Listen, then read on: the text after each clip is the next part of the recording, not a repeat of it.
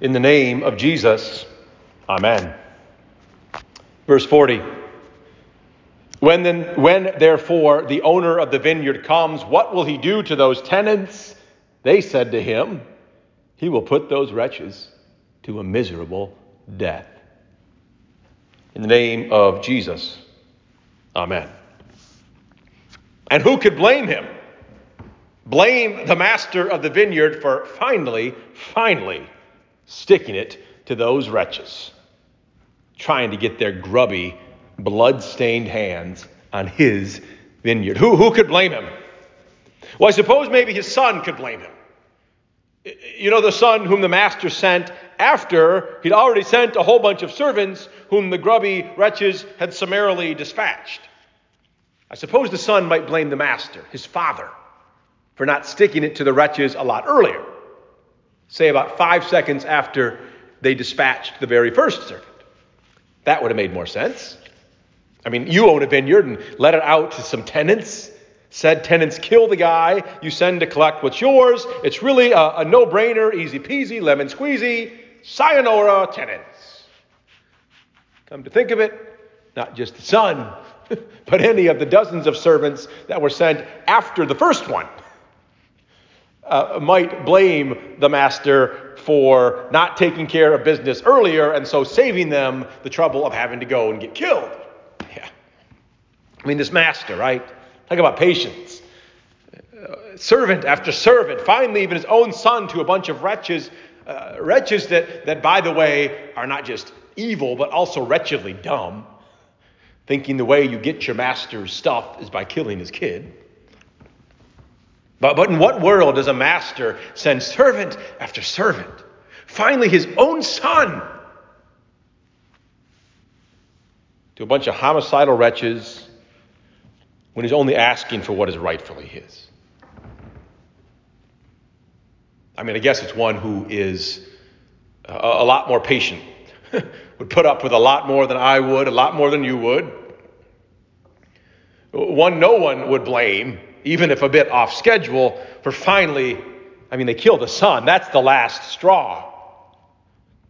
The one no one would blame for finally sticking it to those wretches who killed his son.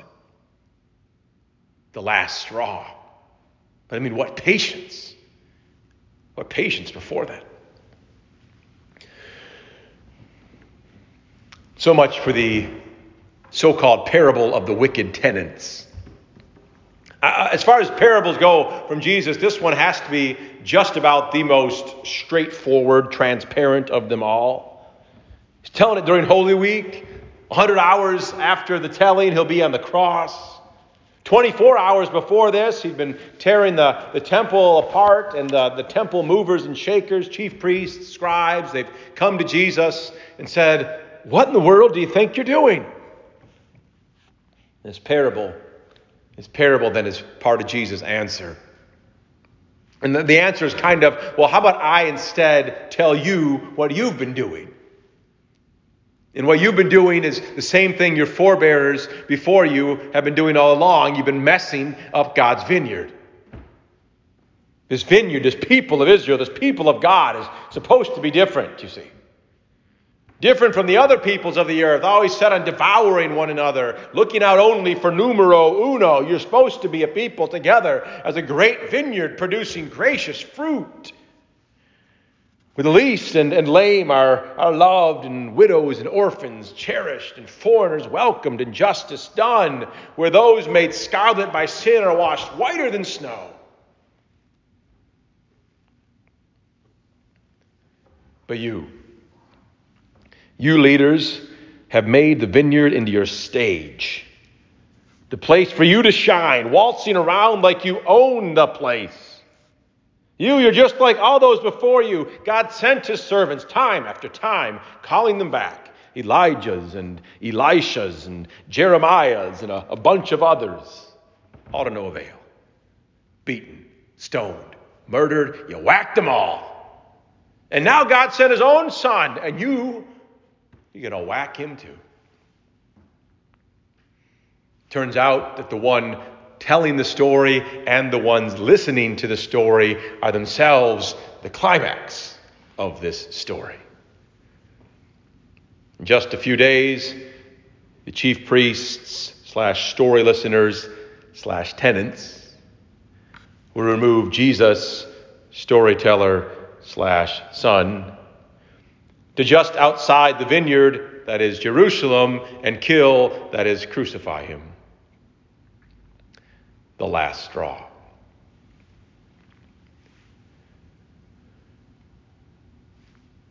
Or is it? Or is it? I mean, before answering that, I suppose we could spend a bunch of time talking about how, though none of us are first century chief priests, we do all have our vineyards, so to say, places for which we're responsible, vineyards God has put us in to serve and from which to bring forth fruit, to share, vineyards that we have turned into stages upon which numero uno shines and where we waltz around like we own the place.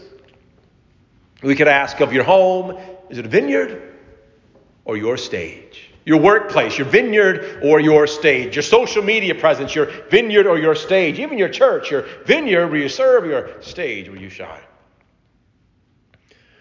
We could talk about all the vineyards turned stages from which Jesus has more or less been pushed to the side, where the only fruit produced is the rotten grapes that make you and everyone else sick. Could talk about that, but that would be hard. So how about that other question? How about that, or is it? The last straw, that is. It certainly should be. We've decided that, confirmed that already. As I said, it should have been the last straw, many straws before, like 5 seconds after the vineyard got morphed into a stage and servant number 1 got whacked.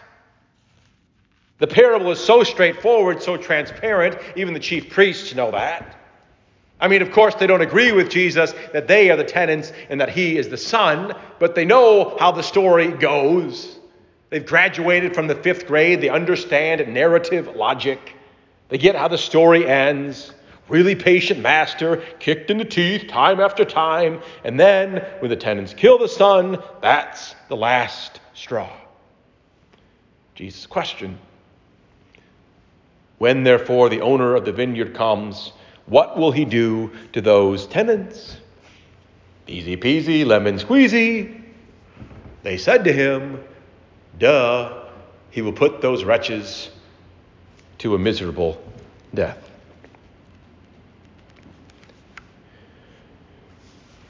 Which, though it is the obvious answer, is the absolutely everything in the world, everything in your world depends on it, wrong answer.